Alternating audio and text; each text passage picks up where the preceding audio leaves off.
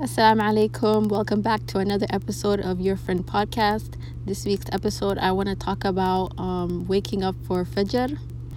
More specifically, tips on how to wake up for Fajr.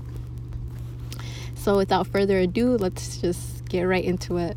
So the first and main tip is to go to bed early. You want to give yourself at least 4 hours before Fajr of sleep. It's important to go to bed early because if you've only gotten like 2 hours of sleep, it's going to be very difficult for you to wake up for Fajr. The second most important tip is to set alarms. You want to set more than one alarm just in case you missed the first couple alarms, and to have like an app that has the adhan playing just in case you miss your alarms. The next tip is to have someone wake you up. So this could be like a relative or your spouse or just anyone in your house.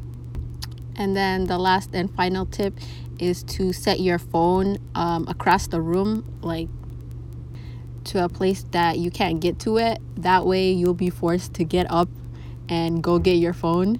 And by then, there's no point in going back to your bed. So you just be forced to go and pray Fajr.